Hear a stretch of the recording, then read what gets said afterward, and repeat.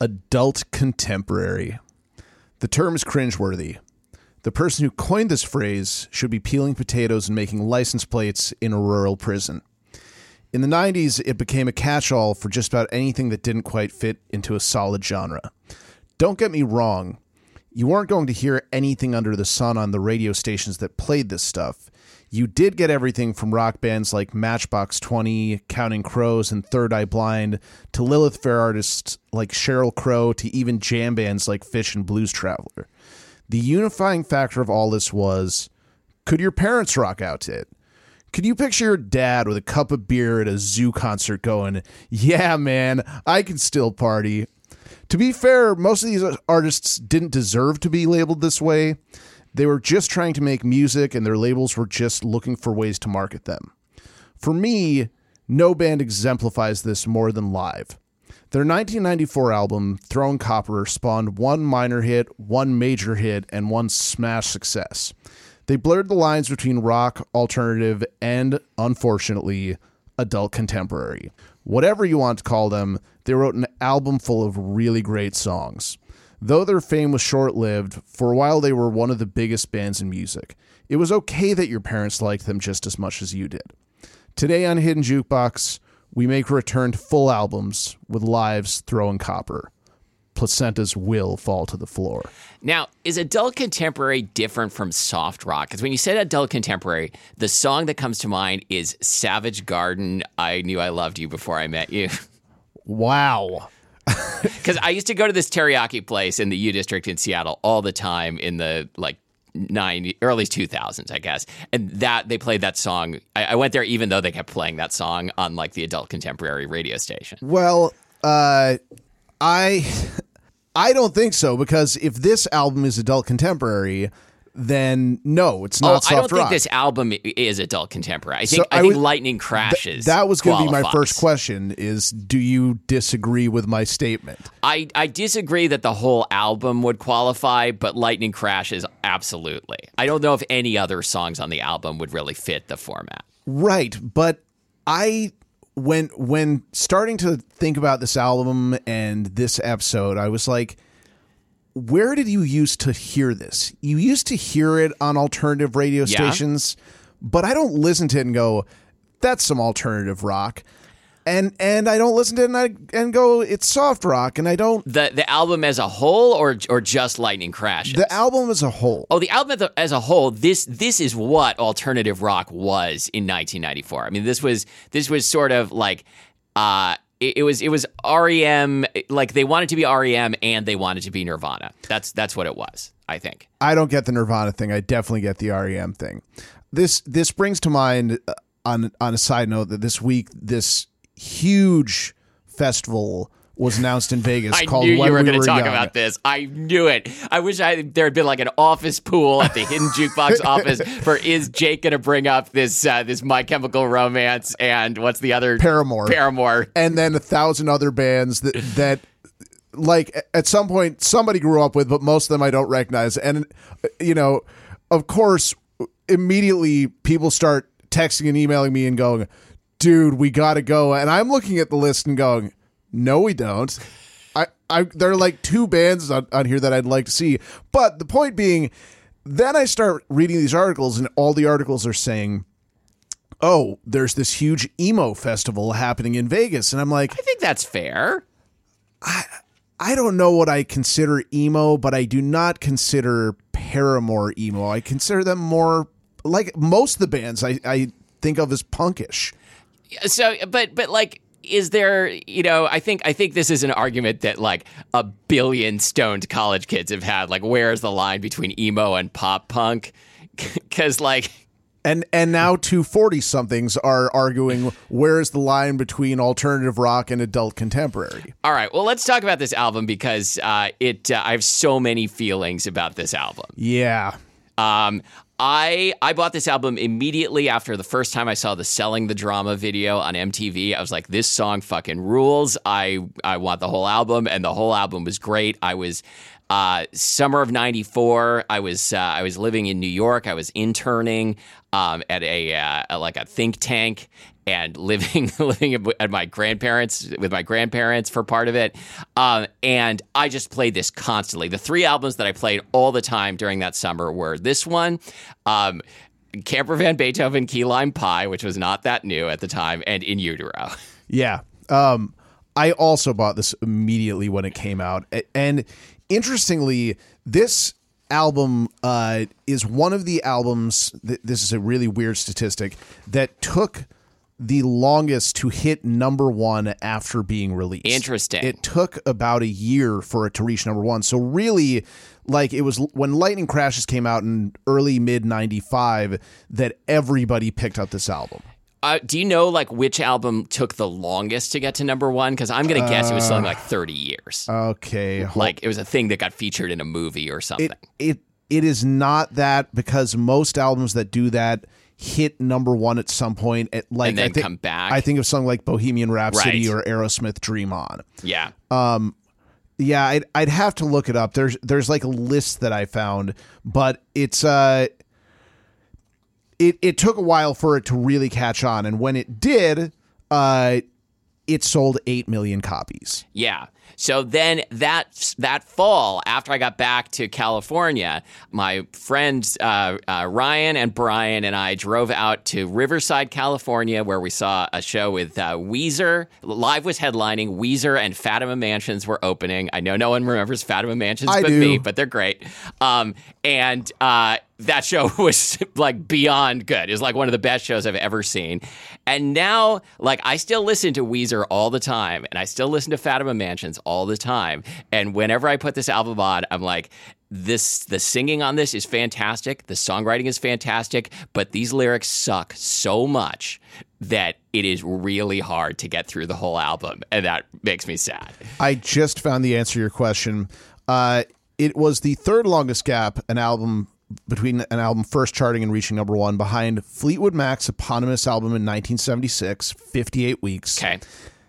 And Paula Abdul's Forever Your Girl. Interesting. 1989, 64 weeks. Okay, you were right. So, I saw live in 1997 at Bumbershoot, and to kind of sum up the short attention span of a teenager, by that point I'm like, I could really care less. Sure. They don't really do it for me anymore. And it was literally like 3 years since I had gone, this is one of the best albums of all time. Yeah, and I think like listening to this, Ed Kowalczyk, the singer-songwriter, I feel like manages to synthesize like several different kinds of guys you don't want to hang out with. He's like the guy who just got back from he doesn't sing with a British accent, but he seems like the guy who would study abroad in England and come back with a British accent. He's just gotten into Buddhism and wants to tell you all about that. Like, and he's also angry because he came from a small town and nobody understood him and his friends, and like it's almost intolerable. Yeah, there was never like, you know, you didn't have the internet back then when you could like look up and find out all about a guy. So you used like Rolling Stone and Spin and read interviews. And Ed Kowalczyk was one of these guys where like you would read interviews and go, I don't know this guy and I don't research this guy, but I can tell that I don't want to hang out with this guy. Well, yeah, I mean, like, content warning for sexual assault, like, not like he didn't do anything as far as I know, but what he did do was in interviews at the time this album came out, he would talk about Selling the Drama, the first single, and talk about how, like, as a performer, like, the audience could rape you. And I'm just like, shut the fuck up, man. Well, and it's tough for me because like this album had a parental advisory sticker slapped on it, so he's swearing in it a bunch. But he is a very spiritual guy. Like at one point, I think that they made like what was considered almost a Christian album. Oh, let me tell you about this. Oh, do you want to know? I don't remember the name of the album. It was their last album. Go ahead. Yeah, because it was the last. I think later they replaced him and got a new singer and put out one album. They did for 6 years. They're like, fuck this guy, you're out of the band, and then they brought him back 6 years later. So on their final album with him, he wrote a song I think called Heaven, which contained these lyrics, which may be the worst ever. I don't need no one to tell me about heaven. I look at my daughter and I believe. I don't need no proof when it comes to God and truth. I can see the sunset and I perceive. On the same album, there was a different song called Love Shines, a song for my daughters about God. And I believe this is what led to the breakup of the band. I'm not even joking. Like, the rest of the band was like, what are you doing? Did you have to add in a song to my daughters about God? Like, was right. Thanks. In parentheses, like, they're just like, oh, I did not. So this is not the band that I signed up for. Like, you have to stop doing this, or like go solo, like you've been threatening to do for years. Well, when you listen actually to the first 3 albums, including the third one, which has the again cringeworthy title "Secret Samadhi," like he does these like weird like Indian style over undertones in like his vocal inflections and his melismas and stuff. And he's a Polish white guy from York, PA. And like what you're saying about like him traveling around India or Nepal or something. For sure. Like I hate the term cultural appropriation, but I feel like this guy is doing cultural appropriation all over the place. Yeah. And he being achieved enlightenment and he wants everybody to know. Yeah. Being like, take me seriously, even though there's absolutely no reason that you should, because I have no clout and nothing that says that I know anything about this stuff. And yet it sounds like we hate this album, but I don't think that's what we're saying. Like, well, here's the thing, and this is why this whole episode is going to be a dilemma for me, is I did at one point think this was one of the greatest albums I'd ever heard, but at the time I didn't pay attention to lyrics or song structure at all, which is a good thing. Like, a song should just grab you based on the fact that you like the sound of it. Yeah. Like that it hits you right. But going back and listening to this album multiple times, I'm not sure I'm buying it anymore. Really? Okay. I don't think it's a bad album, but I don't listen to it and go, man, that was a great rock album. And it's tough because most of the stuff that we've revisited or listened to for the first time on this show, I've either been like, man, I wish I caught wind of this in the 90s, or I've been like, man, it's so fun going back and visiting this because it's still so good. Now, I don't remember what our format is. Do we like talk about the album in general and then just go into songs and go back and forth? Yeah. Well, I like how you say it as though there are rules here, Matthew. Yeah, that's right. That's right. Follow them or you're out. We will find a new host so fast.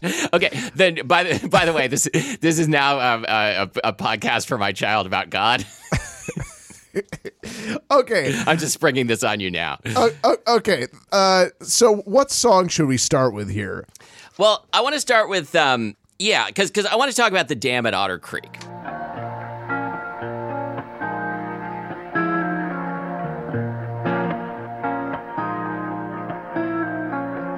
When all is left to do is reflect on what's been done. This is where sadness breathes, the sadness of everyone. Just like when the guys with the dam at Otter Creek and all the water backed up deep enough to dive. Because I think when I first got into this album when it came out, I thought this is the first song on the album, and I didn't really get it. It's like it starts really slowly, and it's got kind of this like kind of muffled, claustrophobic sound. They're kind of like jamming, warming up, and the lyrics start really quiet, and it builds to a finale. And I'm like, why would they make this the first song? Why didn't they make like "I Alone" the first song? Like it doesn't really fit with the rest of what's on the album. I think this is by far the best song on the album. I gotta say, even though I'm now mixed on the album, I love this as an opening track. Yeah, it's like. Again, I still think the songs on this album are good overall, even though the lyrics blow. But this song is interesting in a way that the rest of them aren't. Like there is really they're kind of stretching their musical creativity on this song in a way that they don't otherwise. Fair warning to the audience, we are probably going to mention how much the lyrics suck on this album 10 more times in this episode. For sure. Yeah, it does. They do rhyme hearse with curse in this song. Other than that, I think the lyrics are not too bad. and you can't understand them very well. But like it builds and builds and builds, and like it doesn't have a clear like verse chorus structure like I Alone, which I think does that pretty well. But and it's the Be Here Now with the big like falsetto break. Like all of this song pretty much still works for me. I do have to say, and throw Matthew under the bus here. Matthew usually every month before we record a show, he's been working with a vocal teacher again, and Matthew's been singing for years, and admittedly he has a great voice, but he loves sending me clips of him singing, often a cappella, parts of songs or albums that he loves. And so I got a clip of him singing this song a couple weeks ago, and I'm like, yeah, that's how the song goes. That's good. Yeah. Mm-hmm. It sounds good. For 45, you're killing it. 46? I'll be 47 soon. Oh, yeah. God. How did this happen? Okay. So, yeah, no, but I mean, like, and that's the point. Like, you know, we are two old men, like, grumbling about an album made by, like, 22-year-olds who have a right to be stupid. The thing about Ed Kowalczyk is he got stupider after this. It's so true, and it's like usually people start stupid and remain stupid, like on an even level. Like I think of Rob Thomas. Mm-hmm. Yeah, like pretty even, like smooth, you might say. God damn it! I don't know if I'm mad because you said that or mad because I didn't use it first.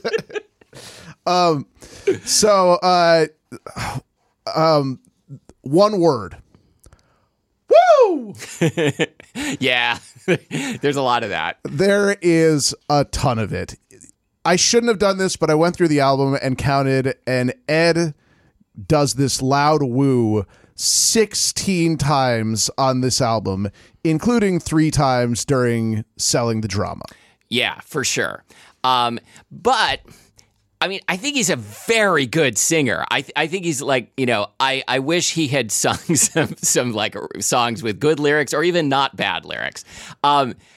Because like, you know, purely as an instrument, I love listening to his voice. I think he does the thing that you said, what do you call it? Like intensity without volume. Yes. Like he's so good at that. Well, I want to paint a picture for you here because it may sound like I'm making fun of this, and I am a little bit, but when you go into a recording studio to make an album, you're in a very sterile environment, and there's a lot of soundproofing, so it feels like your voice doesn't travel anywhere.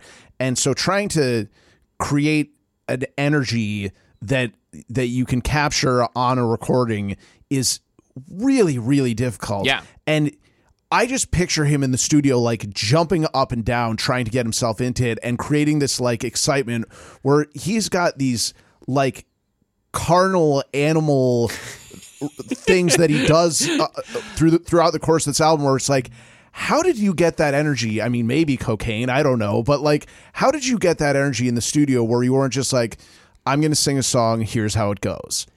Yeah, I don't know. Maybe he's just on all the time. Even now? Even now. Yeah. Yeah. Live is still around. So, you know, when this whole pandemic thing ends, we should go see a show. Boo all the bad lyrics, but yay all the woos. Are they playing at the Dashboard Confessional Festival? No, because they're not emo. They're adult right, contemporary. Okay. We should listen to Selling the Drama. Into love for God, into fear the flame, and to burn the crowd that has a name. And to right or wrong, and to meek or strong, it is known. This was my intro to the band, as we said. I love the melodic bass lines throughout this entire album. Yeah. They are captured on this really well. The song is recorded really well. I also love a song where there's virtually no intro. It just dives straight into the lyrics. We've talked. The little tiny guitar intro before the lyrics come in is also great. Like, this is a really well written song. Yeah. So Patrick Dahlheimer, the bassist, was like one of the guys who I I would play his parts to learn how to play bass when I was a teenager, because they were like, he was doing so much under music that didn't really need him to do it. He could have been playing really straight ahead lines. I think of like, what's the bassist name for Stone Temple Pilots? DeLeo. Yeah, Dean DeLeo. He's fantastic. Literally everyone in that band is named DeLeo, right? Yes. Okay. Yes, I'm actually all of the living ones. I'm actually impressed that you got that. Side note, Patrick Dahlheimer and I used to get our haircut from the same person in Portland. This is the worst name drop I've ever heard. I agree. But it's not that I've been like stoked about it for years, especially as a guy who went bald when he was 23. But more like, just like, Patrick Dahlheimer wasn't from Portland. He didn't live there. Like, what's he doing? Like, hey, guys, when the band rolls through Portland, just so you know, I'm busy from 4 to 5 because that's where I get my haircut. How did you know this? Because I started going to this salon in 1995 on the suggestion of our mother, and the hairstylist who was working on me was really cool and was like, "So what type of stuff you listen to?" And I'm like, "Well, I love Throwing Copper. It's such a great album." She's like, "I cut the bassist's hair." That's awesome. Yeah. So this is Jake's idea of like a brush with fame that he didn't meet the bass player of a band that you've probably forgotten. He only got his hair cut by the same stylist. Yeah, like these shears have probably touched both of our follicles. But they've spent a lot of time in the Barbasol jar in between. They've got like a bin of cut hair, and I'm like, is some of Pat's mixed in with mine in there? Ew. Do you mind if I pull a handful out and take it home with me? Yeah. Okay. So it's Selling the Drama. I think is really good. It's the one that he was talking about in that interview where he said that the audience can rape you. And it seems to be one of those songs, which there may be two of on this album, to be fair, about how hard it is to be on tour with a band, which I think there should be a law saying that you are not allowed to write a song about that because nobody wants to hear it, except that there are two good songs about this, unless you can think of more. I can. Okay, so the two I came up with, Wanted, Dead or Alive, obviously great. And Turn the Page by Bob Seger. We're an American band. Yes. Maybe. Out on the road for 40 days. Last night in Little Rock put me in a haze. Sweet, sweet Connie doing her act. She had the whole show, and that's a natural fact. Okay, fair. You're right. It's good. It's so good. Also, I would go with Rock and Roll Band by Boston. It's not really about being on the road, but it's about becoming famous. You're right. Man, that first album by Boston is probably the best album. It's literally the best album ever made. Every single song is a hit on that album. I was talking with somebody about the most meta song ever written. Was I talking to you about that? Is it the 4 chord song by Axis of Awesome? What the hell is that? Oh, I'm sure you've seen this video. It's about like the 1-5-6-4 progression, and like it's this like, you know, parody band. They do like a medley of like 70 songs that use that progression or something similar to it. Nope. Okay. Nope, not that. All right, we'll link to it in the show notes, I guess. Okay. But we were gonna say, what is the most meta song?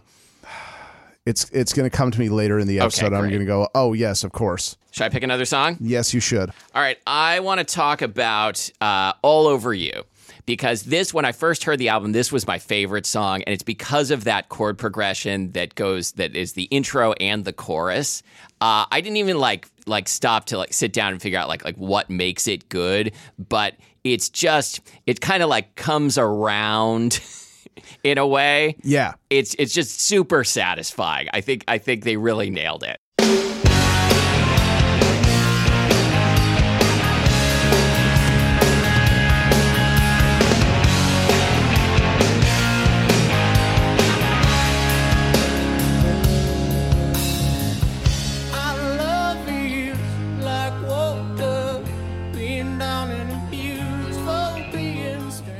Well, there's this thing that when I'm working on songwriting with people, you try and throw things in to break up monotony in a song. I mean, that's the whole concept of verse, chorus, bridge anyway. But this song does this really cool thing where like the end of the first verse and the end of the second verse end differently. Like one of them ends with kind of this flush chord, and the end of the second one ends with these two drum hits that everybody hits together. Boom. And it's it's like something so simple but makes you go, yeah, awesome. And this song like really, really nails that in terms of it could be very simple, but they just add in these little things that make it work really well. Yeah, absolutely. I like the dynamics are good. Like they do the Pixies quiet verse, loud chorus thing and do it really well. I think like someone once told me like a rule of songwriting, make the second verse different. Like it doesn't have to like grow in intensity, although it can. You could make the second verse quieter than the first. Just do something different. Well, now we have to talk about Shittown, right? I guess we do. Because doesn't this have the exact same first verse and second verse? The lyrics are the same, yeah. Yes, so they're not changing things up. Well, and the lyric, I mean, you can do the same. They're not exactly the same. They're not played exactly the same. But they both have the lyric, the Weavers live up the street from me, and the crackheads, they live down the street from me. Which I love because it's like... Is the family's last name the Crackheads? Yeah, that's right. They're like the Coneheads. Or are the Weavers upstairs people who weave and their last name isn't Weaver? I didn't even think of that. That's a good point. This is why these lyrics don't work. Like I don't get any of the lyrics on this album. No. Like none of them make sense. It's so funny. What is Shittown? I think they just like thought their like medium-sized small town that they came from sucked, which is fine, and wanted to write a song about it, which is unnecessary. York, PA? Yeah. Yeah, they did go to high school together. This band has been together for a long time. Yeah, you know what? Actually, they made 2 albums before this one. I'm just remembering this now. The first one was called Mental Jewelry, which is, I mean, it's not as good as this one. It's like more kind of jammy, folky, I would say. It did have one minor hit. It was Pain Lies on the Riverside. Oh, it had 2 minor hits. It had 2 minor hits. There's the other one. Heard a lot. Operation Spirit. That's right. Heard a lot of talk about this Jesus. Yep. It's pretty good. It's pretty good. I think there are some pretty solid songs on that album. The previous one they released under another band name. They were called Public Affection, and the album was called Death of a Dictionary. I got a bootleg cassette of it. And you gave it to me. Right. It's kind of not bad. It's not. It's in some ways it's better than this album because the lyrics are more just like goofball, like we're kids and we don't know anything, instead of we're kids and we think we know everything. Well, and it's kind of jammy in this way that they were like in their parents' basement, just like fooling around, writing songs, and not so much like a label going, we need hits, write hits. And it right. Like, I kind of like that. I don't remember where I was going with this, but there's a charm to it. Well, you were mentioning that there were 3 albums and this band has been around for a while. Right. They've had something like 5 different names too. Oh, I didn't know that. And this is the one they settled on because this is like, it's one of those band names that's bad when you first hear it and remains bad. They went through various different names, including Action Front, Paisley Blues, and Club Fungus. Before settling on Public Affection in January of 1987. Yeah. This band is still around, so that means they've been around for 35 years. Sure. That's pretty impressive. I put a song on my list because, like I said, we're going to talk about bad lyrics again. Waitress. I want to listen to this. All right. Come on, baby, leave some change behind. She was a bitch, but I don't care. She brought her food out on time. Wore a funky blade in her hair. Come on, baby, leave some change behind. She was a bitch, good enough to leave some change. Everybody's good enough for some change. I was thinking about this because I saw you put on the agenda, and like when I was like in the shower this morning, I was thinking about like maybe there is a way to interpret these lyrics that's kind of clever. I don't think there is. I don't think that there is either. So Come on, baby, leave some change behind. She was a bitch, but good enough to leave some change. Everybody's good enough for some change. Right. So my question is, who is talking in this song? I feel like the scene that I feel like we're setting up is like there's like an angry dad who doesn't want to tip the waitress because of some perceived slight, but who is making the observation? It doesn't, like, there's no way of like conceptualizing it that makes sense to me. I don't know. Like the first lyrics. This is another song that starts out basically immediately with the lyrics, which is great. Yeah. And I really liked it when I didn't pay attention to lyrics, but come on, baby, leave some change behind. She was a bitch, but I don't care. She brought her food out on time and wore funky bread in her hair. That's so dumb. Like, yeah. Like, leave her a tip. I mean, she was a total bitch to us, but the food was timely and her hair looked nice, so leave her a tip. And also, those aren't even the worst lyrics because also, man, we're really picking on this album. Oh, man. It really deserves it, though. Because there's that girl's got a family. She needs cash to buy aspirin for her pain. And this is also the song where he says, we all get the flu. We all get AIDS. We got to stick together. I try to pick one point in every episode where I can make Matthew crack up. And here it is. Another installment of Jake's misheard lyrics. Okay. Since I didn't pay attention to lyrics in the 90s, but I did try and sing along with them, I never knew that this lyric was, we all get the flu, we all get AIDS. But since this song was about eating in a diner, I always thought he was saying... I see where you're going with this. I know what you're going to say. We all get the food, we all get... eggs. No, we all... What? I thought it was, we all get the food, we all get ATE. ATE. We've got to stick together. Now, I didn't... Wait. Okay, stop.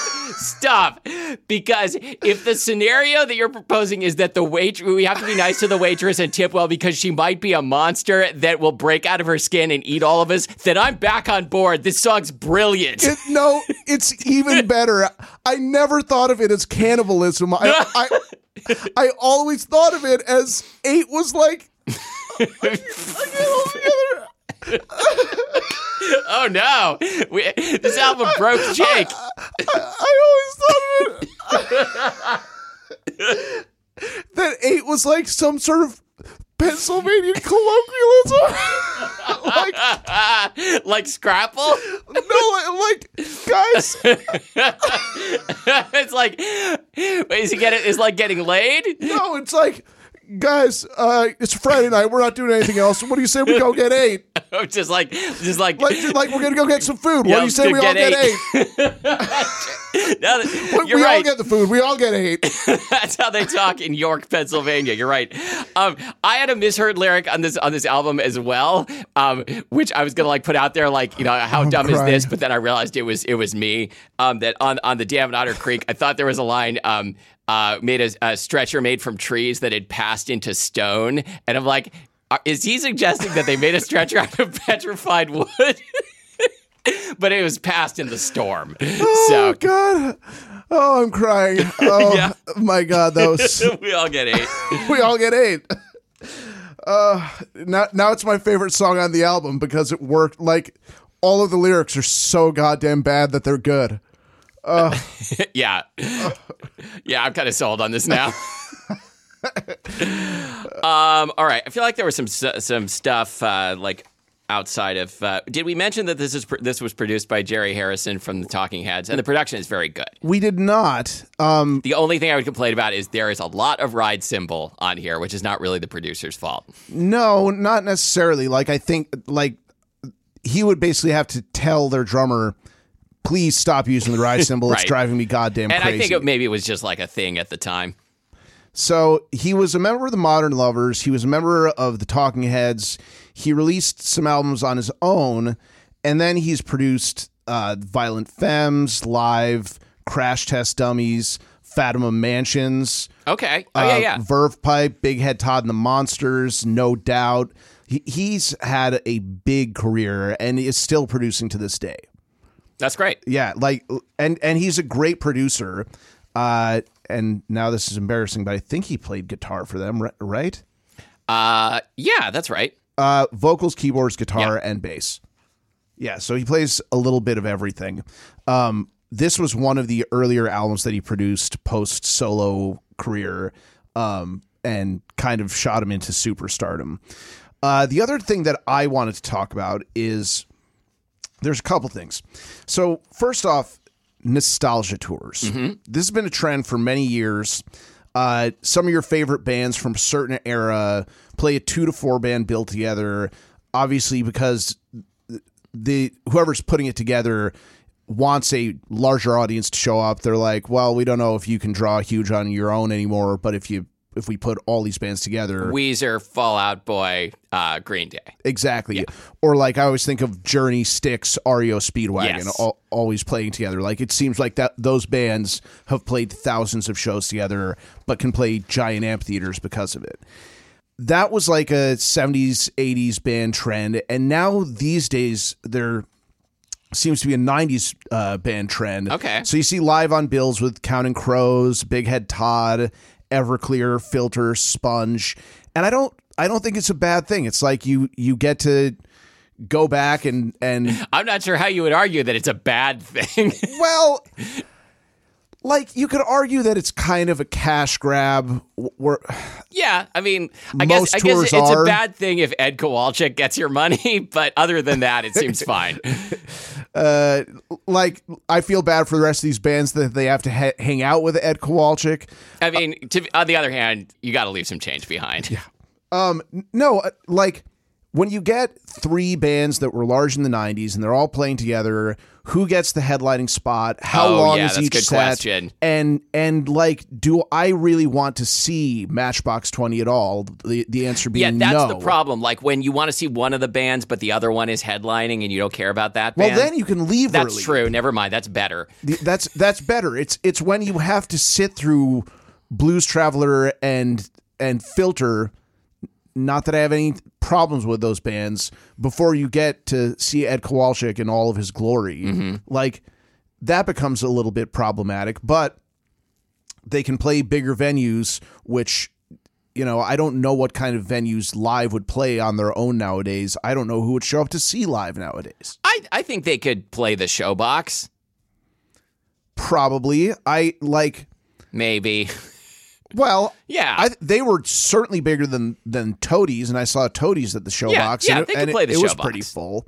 You know who else? This is what people listen to this show for. They want to know. They want us to figure out exactly what size of venue Live would play in Seattle. I think about these things all the time because, like, I saw Ben Folds 5 on their reunion tour at the Sure. Showbox. For those people who don't live in Seattle, Showbox holds about 1,100 people.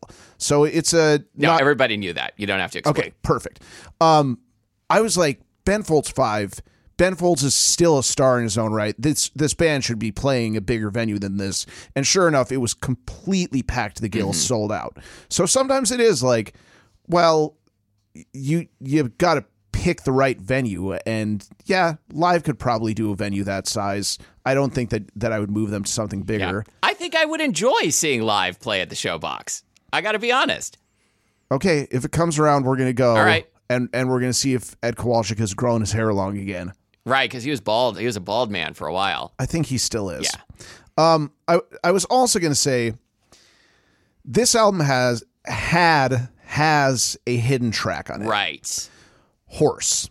Yeah, which is pretty good, right? I really like it, Yeah. and I like that it's a hidden track because it doesn't sound like anything else on the album. But rather than leaving it on the cutting room floor, it's like, well, we'll put a gap between the last song and this hidden track.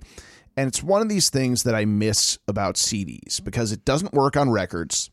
It certainly doesn't work on Spotify. Like Spotify just has Horse as the last track on the album and doesn't mention anything like it was a hidden track.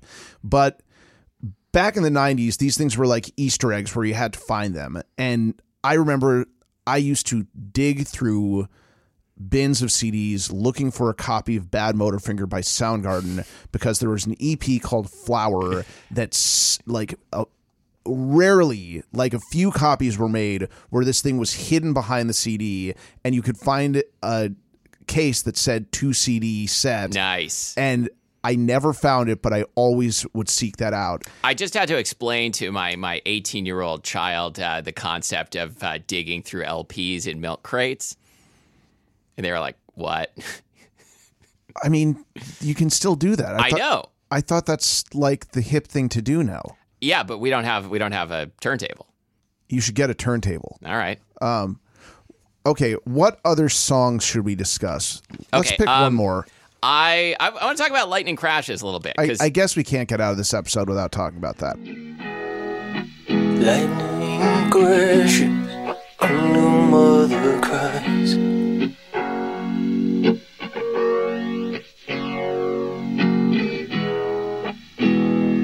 A placenta falls to the floor. So I know this is like a soft rock radio classic, which is not a bad thing. That's fine. The chorused guitar intro, cheesy as hell. The line about the placenta is hilarious. The new mother cries, old mother dies thing is terrible. But like I listened to this a bunch of times before this episode, and there is just no mystery to me about why this was a hit song. Like, it is super singable. It builds and builds and builds from the beginning to the end, which I find so satisfying. And like, you know, when it goes out with, you know, I can feel it. Great. Like, you know, is it dumb in a way? Yeah. But I mean, lots of songs are dumb. He kind of rhymes intentions with placenta, which doesn't rhyme at all. Yeah. But also intentions fall to the floor doesn't mean anything. Also, if the placenta falls to the floor, like they're not, that's not what's supposed to happen. the nurse missed the catch. I agree though. This is a great song, and I've talked before about how big hits kind of can cross over, and this certainly didn't cross over into R&B or anything, but you think of it as like soft rock, adult contemporary, which it is. But this was played a lot on alternative radio in the mid-90s. So it was getting played in multiple formats, which is part of why it became such a massive hit. But it's also just a really well-written song. Yeah. Yeah, the guitar is cheesy as hell, but I feel like a lot of guitarists were doing this sort of thing. And I certainly have a soft spot for that kind of guitar tone. Yeah, like that mid-90s post-grunge alternative thing was like, well, we can make the guitar washy, we can add some reverb. No, I feel like there was kind of a, like in the 80s, let's put a chorus pedal on all the guitars. In the 90s, like, what if we added some distortion and kept the chorus pedal on? And then like later in the 90s, like, and what if we turned off the chorus pedal? And made it really dry. Then what would it sound like? Okay, anything else that you want to talk about with this album? No, I think you wanted to mention White Discussion. I love this song still. It's good. It's one of the 2 like 7-minute songs on the album. Yeah, and it's got just these really, really heavy parts.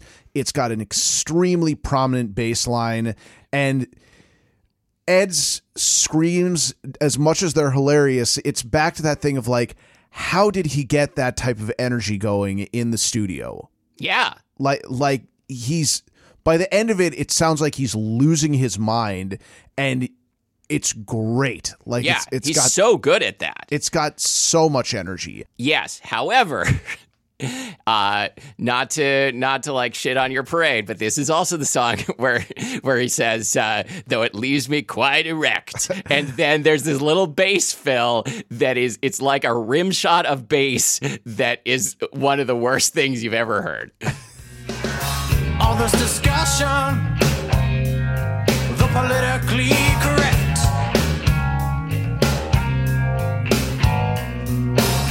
It's dead beyond destruction, though it leaves me quite erect. Doom doo doom. God damn it! Now the song's ruined for me. I never should have talked about this. Really, like, it's not that the album is bad. It's really it's good. Not. It really is a good album. It's just not something that after this I'm gonna be like in the car and go, I'm going to go back and listen to Throne Copper again. It really is a great, great album. It's not there for me anymore. Yeah, but like, is it really just because of the lyrics? I think for me it is, which is weird because like I don't care about lyrics very much, but if they are trying this hard to like say like, hey, like notice me how like clever and enlightened I am, like that's a tough sell. It is about lyrics. You're absolutely right, because I was thinking this week about how like I feel like the rest of the band members get a bad rap because the lyrics are so bad, but like the band as a whole, even Ed's vocals, like they're all extremely talented. Yeah. Like you listen to this, I can't remember what song has this ripping guitar solo during the bridge, but like they're all extremely talented. Maybe Stage. Yes. Stage has got a great guitar solo in the middle. Like they could all just play really, really well, and the song structure is good on most of the songs. It's just I was just listening to Pearl Jam 10 not long before you got here, and like that's not an album that I go back and listen to very often, although it was certainly a favorite at the time.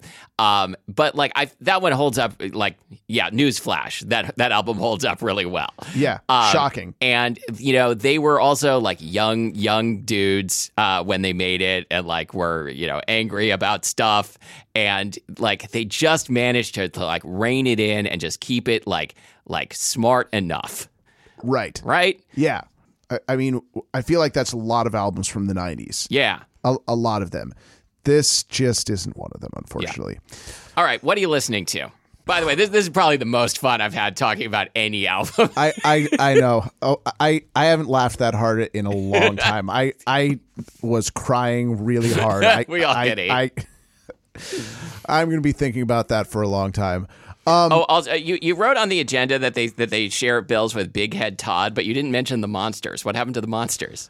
Big Head Todd actually was here last night with the Monsters, so I'm sorry that I didn't mention the Monsters. Okay, they're still around. Who knows if they're still the same Monsters? That's the beauty of that is a really good putting point. Yourself at the top of the bill. Yeah, is everybody else. But what if his head got smaller? Then what would he do? Then he'd be Small Head Todd in the Monsters. I wouldn't go see Small Head Todd. Shrunken Head Todd in the Monsters? I wouldn't go see Shrunken Head Todd. What have I been listening to? I didn't really have anything. We're recording this in January, which is the time of year when no new music comes out. Right. So the one thing that I was going to mention, which is I think going to be a really big album, and you don't need to hear from me, is from everything I've heard so far, the new Beach House album is going to be real good. Yeah. Really, really good. 3/4 of it has been released now. And I didn't really enjoy their last couple albums. Like, they didn't grab me. I agree. My favorite is Bloom, and nothing since then has quite lived up to that for me. I also think the new one's going to be really good. Exactly the same. Bloom was an absolutely fantastic album, and this seems like it's going to live up to that. So I highly recommend that. And finally, Wet Leg has announced that their full album is coming out in April. Excellent. And I can't wait. I think we already talked about that new Mitski is coming soon. And, yes. Have you listened to Love Me More? I think it might be my favorite Mitski song. I have, and it is fantastic. It's incredible. It's great because when you first played me Mitski, I was like, I can't believe that this person can sell any tickets, because despite the music being fantastic, it's so inaccessible. I think we've had weird. this conversation on the show two times before. We have, but Love Me More is finally a pretty darn accessible song for Mitski. Yes, I realized as I was listening to we haven't really thrown any catnip to our like music nerd fans. Like, Mitski's use of borrowed major chords is like, it's her signature move, and it gets me every time. Yeah.